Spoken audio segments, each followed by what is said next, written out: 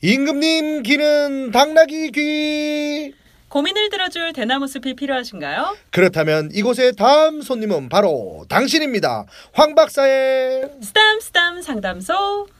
내 안에 진짜 문제가 무엇인지 파악하는 시간. 마음 읽기를 통한 진정한 자아 찾기.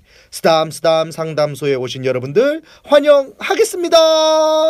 황상민 심리상담소의 멋진 소장님이죠. 황상민 박사님 오셨습니다. 안녕하세요. 네, 안녕하세요. 네, 안녕하세요. 네, 저는 박사님 딱 보면요. 네. 박사님도 라이벌이라고 생각하는 사람이 있을까라는 생각이 들거든요. 워낙 뛰어나시니까. 네, 그렇게. 네, 우뚝 서 있는 홀로 그럼요. 가시는 분 같은데 내가 생각하는 라이벌이 있을까요? 지금 이 나이는 없고요. 학교 다닐 때는 라이벌처럼 생각하는 친구가 있었죠. 그래도 내가 좀 더 낫다고 생각하면서 라이벌을 가는 건가요? 아니면 그 친구한테 이기고 싶어? 뭐 이런 마음으로. 내가 낫다는 느낌을 가질 때는 학교 다닐 때는 별로 없었고 그 친구가 항상 내보다 나았어요. 그래서 난 적어도 저 친구 정도 수준은 돼야지 라고 하는 마음으로 지냈죠. 대학교 때까지. 근데 라이벌이 있는 거는 굉장히 도움이 되잖아요. 살면서 더 나아갈 수 있는 거잖아요. 그 친구를 바라보면서. 그렇죠. 학교 다닐 때는 뭐 공부하는 부분이 있어. 그 친구가 잘하는 게 있으면 나도 웬만큼 그 정도는 하려고 생각하고 그쵸? 나의 생활에 있어서도 또 구체적인 하나의 기준 내지는 목표를 제공해 주는 역할도 돼요. 맞아요. 그런데 이제 뭐 학교를 졸업하고 나서 사회생활을 할 때 라이벌이라는 거는 내가 나의 삶에 있어서 목표 그거를 누군가 나도 저 자리에 올라가야지 라고 생각하는 것보다는 주위에서 나보다 좀 잘 됐거나 내하고 아무 관계가 없이 누군가가 잘 됐다라는 그 이야기를 들을 때 그 사람을 라이벌로 생각을 할까요? 아니면 그냥 막연히 그 사람에 대해서 시기 질투의 마음을 가지는 걸까요? 시기 질투겠죠. 시기 질투. 그렇죠. 네. 그래서 이 라이벌이라는 것은 바로 내 옆에서 내하고 동일한 목표나 또는 생활을 하는 경우에는 라이벌이라는 것이 상당히 도움이 되는데 그렇지 않은 경우에는 그게 도움이 되는 라이벌보다는 시기 질투의 감정을 막연히 드러내는 그런 상황이 되는 야, 이런저런 얘기하다 보니까 오늘 주제가 바로 나왔습니다. 예, 그래서 오늘의 주제가 한국인의 질투예요. 여러분들도 다양한 고민 사연들 보내주시면 되겠습니다. 저보다 좋은 회사에 다니고 성공한 친구가 있는데 너무 부럽고 이제는 배가 아픕니다. 또 우리 집 강아지가 저보다 남편을 더 좋아하는데 둘이 꽁냥꽁냥하는 거 저 너무 속상해요. 질투가 나요. 다양한 질투에 관한 이야기들 주시면 되겠습니다. 네, 사실 조선시대 때는 여자분들이 질투하면 이게 파면당한다고 해야 되나? 칠거지약 중에 하나로 이렇게 쳤잖아요. 그렇죠. 근데 왜 이렇게 질투를 사람들은 하게 될까요? 사실 질투하는 것 자체가 내 자신에 대해서 내가 만족하고 또 안정감을 느끼면 질투라는 게 덜 일어나잖아요. 네. 그런데 대부분 질투는 내가 마치 얻어야 될 거, 내 거라고 생각하는 거를 다른 사람이 더 가져간다든지 내가 받아야 될 거를 못 받았다라고 할 때 느끼는 감정이 사실 질투의 감정이거든요. 그러면 항상 결핍되거나 손해보고 있다라는 마음이 많은 사람일수록 질투를 많이 하는 거죠. 근데 질투까지는 혼자 하는 건 저는 괜찮다고 봅니다. 근데 질투를 하면서 그 질투했던 사람을 모함하거나 이간질 시켜서 뭔가 이상하게 만들어버리는 상황. 그걸 이제 시기심이라고 이야기해요. 좀 더 나아간 거죠. 나아가다는 게 어떤 뜻이냐 하면 내 거를 가지고 이야기하는 것, 또 나의 권리를 조금 주장할 만한 거를 가지고 이야기하는 거를 질투라고 이야기한다면 내 거하고 아무 관계가 없는데 남의 게 좋아 보인다라고 이야기할 때 시기라고 이야기를 하는. 요렇게 구분을 한다면 질투와 시기가 조금 그게 나아간 건가요? 물론 나한테서 남으로 나아갔으니까 나아갔다라고 할 수는 있을 수도 있겠죠. 개그맨 선배님이 와서 늘 말하는 게 저희끼리 딱 앉혀놓고 너희들은 절대 동기들끼리 시기 질투하지 마라. 근데 그 선배님은 참 하나만한 말씀을 하신 거죠. 왜요? 한다고 질투심이 안 생기겠어요? 그렇죠. 본인도 아마 동기 그렇죠. 그러니까 보통 그렇잖아요. 도둑놈이 자식 보고 너희들은 착하게 살아라. 뭐 이렇게 이야기하는 거. 이게 비유가 적절한지 모르겠지만. 그건 맞는 것 같아요. 근데 그 선배가 우리들이 잘 되자마자 뒤에서 우리 얘기했던 그렇죠. 시기 질투하지 말라고 그렇게 알려줬던. 그 말은 이제 시기 질투를 빙자해가지고 너희들 잘 되려고 노력하지 마. 너희들 그냥 밥 주고 있어. 내가 항상 계속 잘 나갈 거야. 이 이야기를 표현한 거죠. 그 얘기네요. 그 얘기였군요. 제일 질투심이 많은 선배였어요. 네. 네, 그렇네요. 근데 궁금한 게 유독 질투가 심한 사람이 있고 정말 남한테 별로 관심 없는 사람도 있는데 이거는 타고난 걸까요? 아니면 그렇죠. 이 남한테 관심이 없는 사람, 특히 대표적으로 이 아이디얼리스트 성향, 자기 세계에 주로 빠져 있고 네. 다른 사람은 신경을 안 써요. 예술가들이 그렇습니까? 아니면 뭐 예술가들 중에서도 질투심이나 시기심이 강해서 그걸 원동력으로 엄청나게 성공하신 분들도 많아요. 사람마다 다른 거죠. 사람마다 그 사람의 성향에 따라서 달라요. 그러니까 그게 가장 일차적인 게 다른 사람한테 관심을 많이 두는 사람일수록 질투와 시기심이 많고요. 맞아요. 예, 다른 사람한테 관심이 없는 사람은 이런 특성이 좀 떨어져요.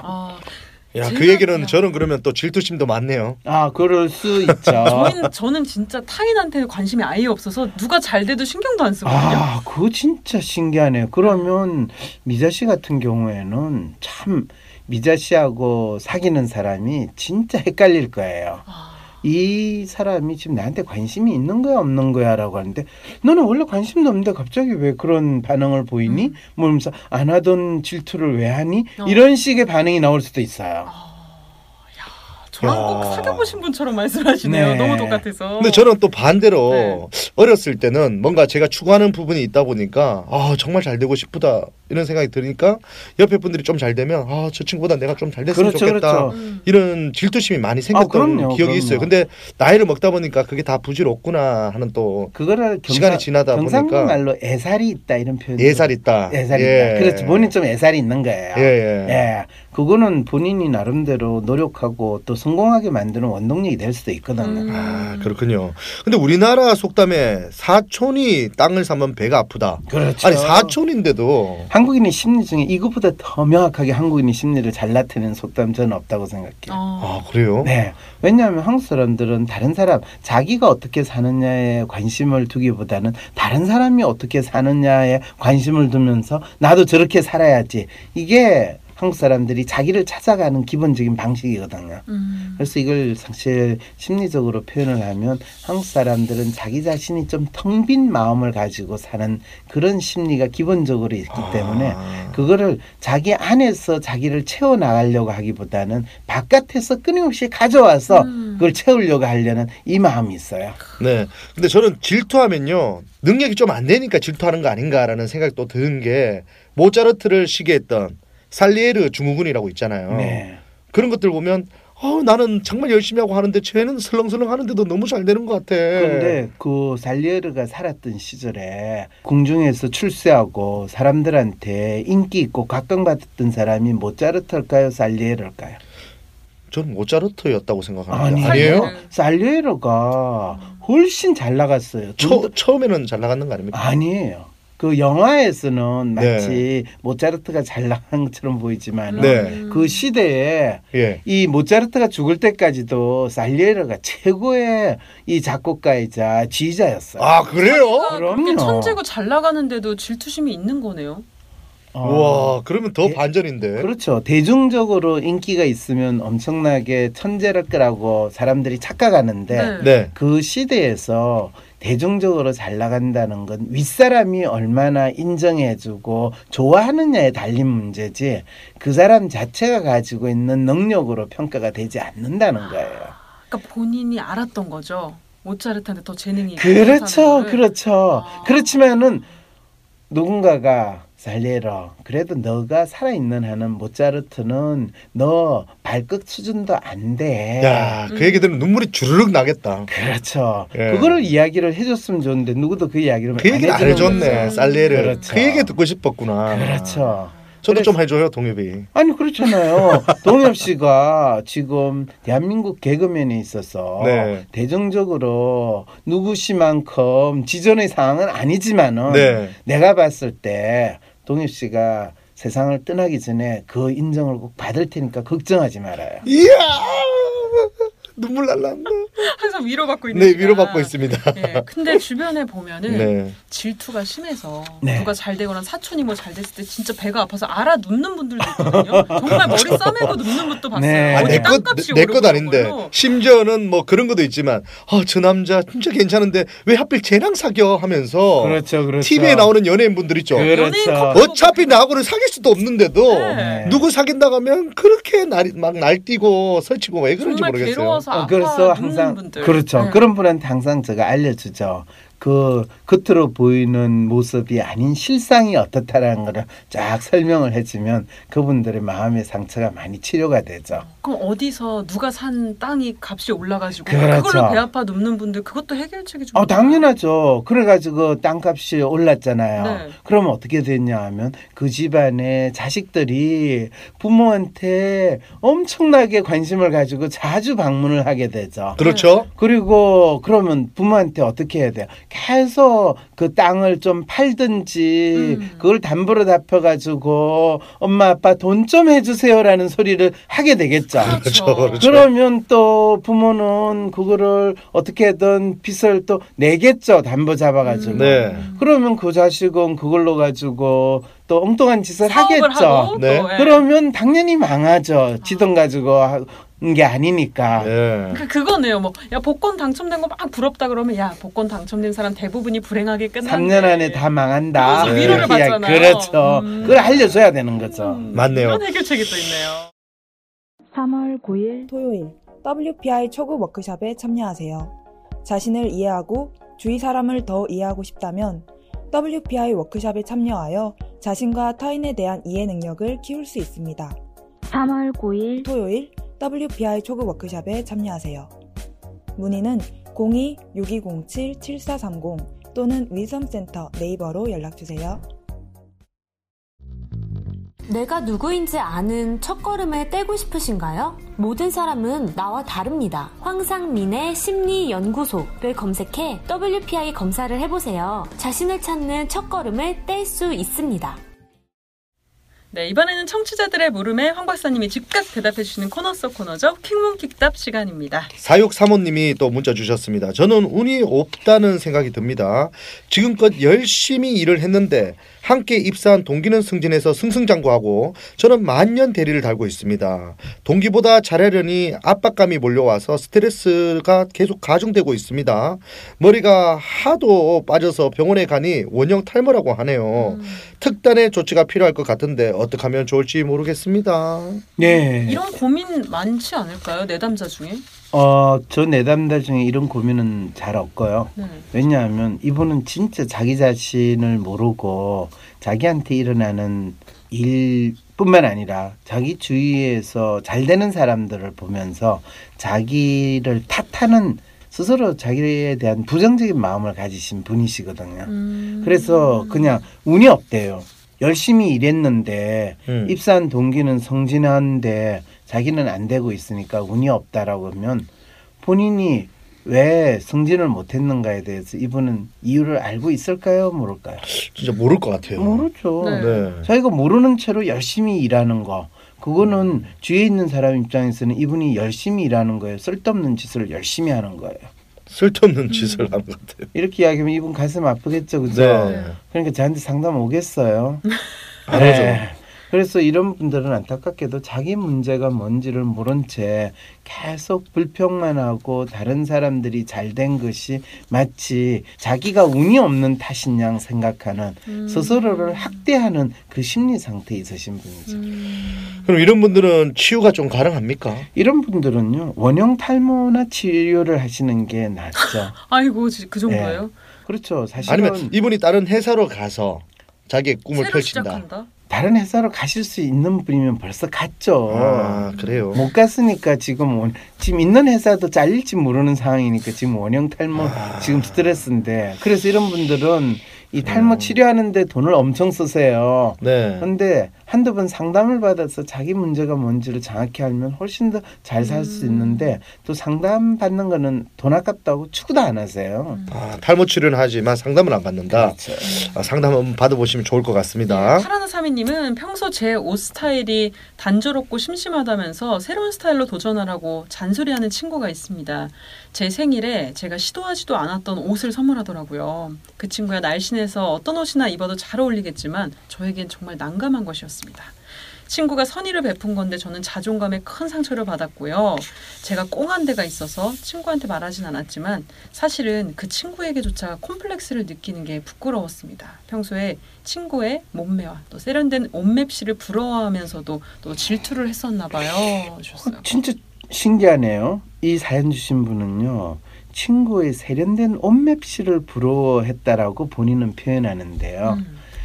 진짜 부러워한 거는 친구의 날씬한 몸매를 부러워한 거고 진짜 본인이 지금 고민하는 거는 친구와 다르게 조금 여유 있는 자기 몸매거든요. 네네. 그냥 단지 친구가 예쁜 옷을 입어봐 하고 선물했는데 그거에 자존감에 상처를 받고 기분이 나쁜 상태인 왜 자기 거잖아요. 몸에 안 맞는 옷이거든요. 그럴 때는 차라리 진짜 그러면 내가 간절히 날씬한 몸매를 원하는가를 자기한테 질문을 해봐요.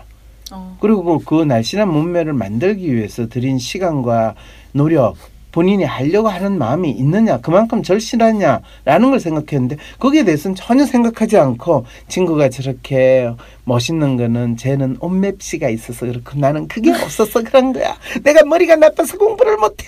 그런데 나는 하루에 1시간도 공부를 안 하거든. 그런데 저 녀석은 머리도 좋은데 하루에 6시간씩 8시간씩 공부를 해. 대체 어쩌자는 말이 안 거예요, 되는 대체. 거죠. 노력이라도 해야 된다. 아, 그렇군요. 아니요, 노력이라는 말로 표현을 하지 않고 자기 문제의 핵심이 뭔지에 대해 정확히 알고 핑계를 대야 되는 거죠. 그러니까 문제의 본질을 좀 파악해라. 그렇죠. 2993님이 또 문자 주셨는데 친구랑 멀어지게 된 계기가 질투였습니다. 저보다 가정 환경도 좋았고 마음 씀씀이도 괜찮았던 친구였는데요. 저보다 좋은 직장에 다니고 좋은 차를 타는 친구가 행복한 가정을 꾸리고 사는 게 언제부턴가 꼴보기 싫었습니다. 저는 무슨 복이 많아서 누리고 사는가 싶었어요. 그래서 SNS도 끊었습니다. 그 친구랑 아주 연락을 끊는 게 좋을까요? 아니면 뒤틀린 제 마음을 개선하는 게 좋을까요? 그 친구를 보면 저의 어두운 속내와 마주치게 되어서 더 괴롭습니다. 네, 이분 사연이 진정한 질투예요. 이게 질투입니다. 네, 이게 질투예요. 제 아는 분 중에 이런 분이 있더라고. 그렇죠. 그냥 배 아픈 거잖아요. 그냥 모든 그럼요. 게. 꼴보기 싫은 거예요. 네. 잘 나가는 모든 게. 그렇죠. 걔만 보고 있으면 내가 진짜 내가 왜 태어났는가 막 원망스럽고 이런 생각이 드는 거예요. 그리고 SNS를 왜 하는지 모르겠어요. 그렇죠. 그걸 보면서 그 친구의 행복한 모습을 보면서 또 괴로워하고. 그런데 SNS 끄는 건 잘하신 거고요. 네. 근데 아주 연락을 끊는 게 좋을까요? 그러지 마세요. 이제부터 생각을 바꾸세요. 그 친구는 대체 무슨 복이 있어서 저렇게 잘 살까가 아니라 저 친구가 잘 살게 된 이유를 내가 한번 알아보자. 그래서 저도 사회생활을 하면서 항상 만나는 분을 보면 저보다 훨씬 뭐 어떻게 보면 잘 됐다라고 표현할까요? 네네. 잘 사는 사람이든 못 사는 사람이든 제가 볼 때 저분 진짜 훌륭하다. 그게 사회적으로 훌륭한 게 아니라 내가 예상하는 그 상황에서 저분은 어떻게 저런 일을 할 수 있었을까? 어떻게 저런 삶을 살까?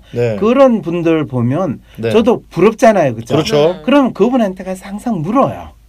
당신은 어떻게 해서 오늘 이날 이런 상황에 이런 역할을 또는 이런 일을 하시게 되셨어요? 라고 물어봐요. 그럼 그분의 삶을 이야기를 쭉 들어보면 그분 나름대로 상당히 어려움도 겪었고 또 그분 나름대로 거기에서 자기의 삶을 발전시키려고 이분 나름대로 노력한 몇 가지 이야기들을 하셔요. 그렇죠. 그러면 와 놀랍다. 어떻게 저런 생각을 했을까도 듣고 이야기 하나하나가 다 저에게 배움을 주는 거예요. 그러면 내가 원하는 걸 하려면 나도 이런 걸 한번 해볼 수 있겠구나 라는 생각을 하게 되는 거죠. 그러면 질투의 감정이라고 생각하는 그 부러운 감정이 갑자기 배움의 시간이 되는 거예요. 그러니까 부자가 되려면 부자랑 가까이 하라. 그렇죠. 바로 그래서 부자랑 가까이 하는 거예요. 근데 박사님, 이게 지금 문자 주신 분은 자기의 뭐 반성은 아니겠지만 나의 문제점을 찾아가지고 이렇게 고치려고 하잖아요. 근데 저는 좀 뭐 제 자랑은 아니지만 제 주변에 저를 질투하는 친구들이 간혹 있습니다. 너는 그 친구 찌질하네요. 왜요?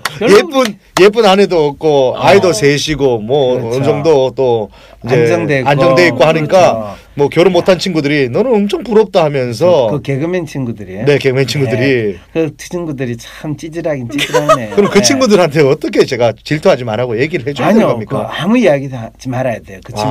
근데 그 뒤에서 들려옵니다. 그렇죠. 그럴 때는 못 듣는 게 가장 본인의 마음을 위해서 좋고요. 네, 들었을 때는 어떻게 합니까? 들었을 때는 못 들은 걸 하세요. 어쨌든 본인이 질투하는 것보단 질투의 대상이 되는 게 그럼요. 근데 저는 그게 너무 힘들거든요. 내 뒤에서 내 얘기를 한다는 게. 저도 못 살아야 되나? 도대체 어떻게 해야 되나? 지난 몇십 년 동안 네. 그 소리 안 듣고 살았겠어요? 그거를 듣고 신경 썼으면요. 네. 진짜 벌써 12분도 죽었어요. 노래 한 곡? 얼마나 억울한 게 듣겠습니다. 많은데요. 아유, 우리 잘난 사람들끼리 또 그럼요. 방송하고 있습니다. 0289님은 친여동생이랑 아주 친하게 지내는 제 남자친구가 신경 쓰입니다.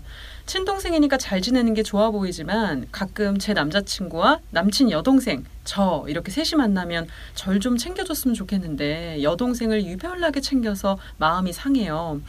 이런 걸로 질투하는 게 어이없을 때도 있지만 초콜릿 하나나 김밥 한 줄에도 마음이 상합니다. 질투심이 폭발합니다. 신경 안 쓰려고 하는데 힘들어요. 주셨어요. 가만있어 봐요. 지금 조금 이분이 남자예요, 여자예요? 그러니까 여자분인데 여자분. 본인의 남자친구가 있는데 그 친여동생을 너무 예뻐하는 거죠. 네, 그래서 같이 만나도 여동생만 챙기고 이러니까 여자친구가 서운한 거예요. 그건 당연하죠. 이 남자친구 나쁜 놈이네요. 나쁜 거예요? 그래요? 나쁜 거죠. 왜냐하면 이건 그렇지 않겠어요?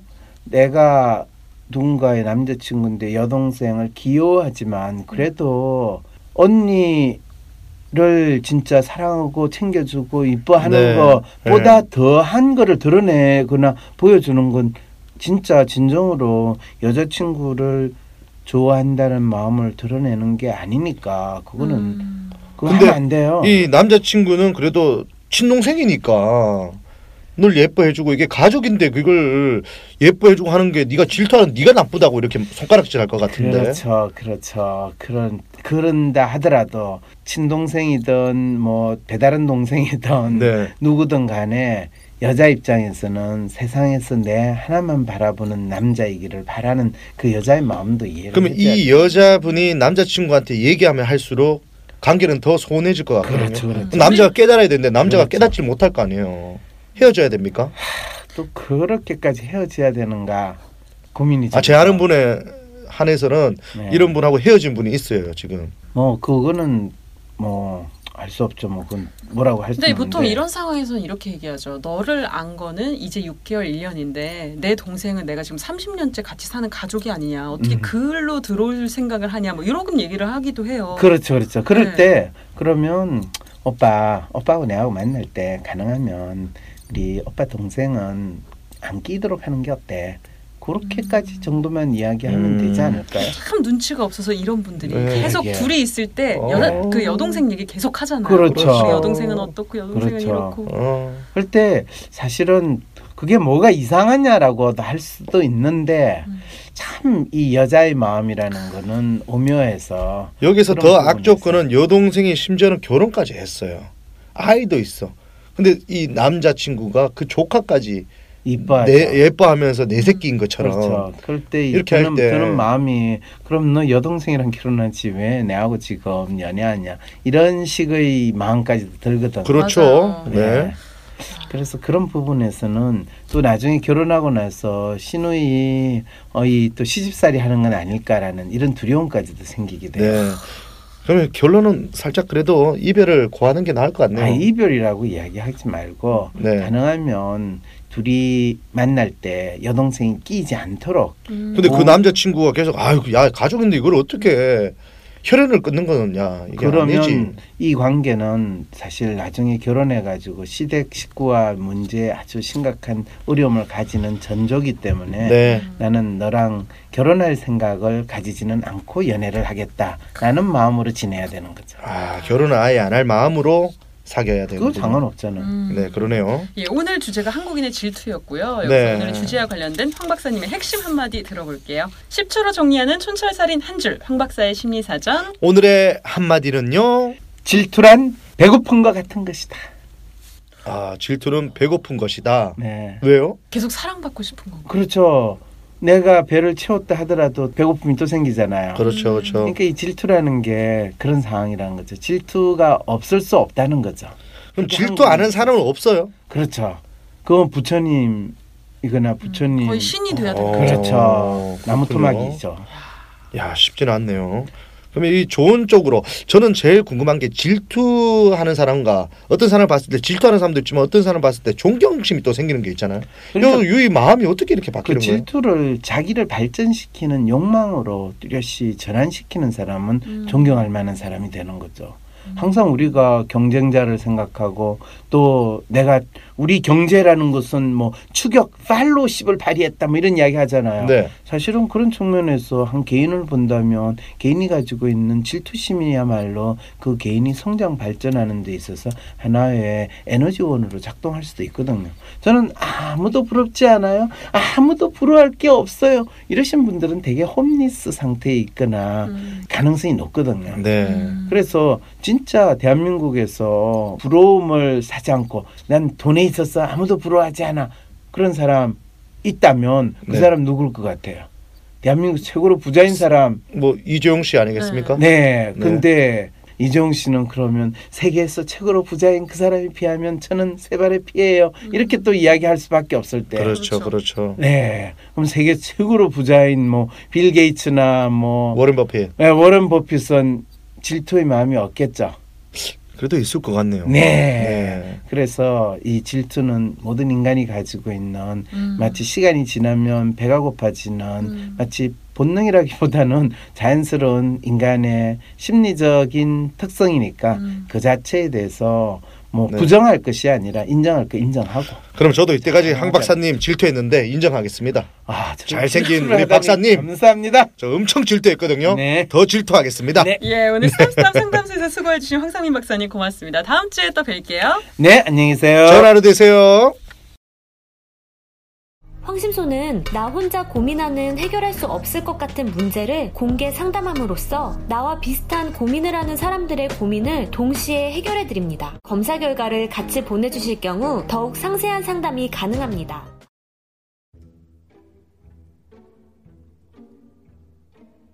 황심소와 함께하는 보네르주 수제 마카롱, 인스타그램 DM 또는 문자로 예약 후 매장 방문하시거나 택배 주문 후 집까지 마카롱을 배송받을 수도 있어요. 매장이 가까우신 분은 빨리 매장으로 가보세요. 경기도 군포시 산본로 432번 길 27 한양 목련상가 12단지에 있습니다. 매일 새로운 마카롱을 체험해보세요. 인스타 아이디는 BONHEURDOUX, 전화번호는 010-2211-5349입니다. 발렌타인데이에 달콤함을 나누지 못했다면 지금 또는 다가올 화이트데이에 마카롱을 가족과 친구들에게 선물하세요. 편집의 최윤희였습니다.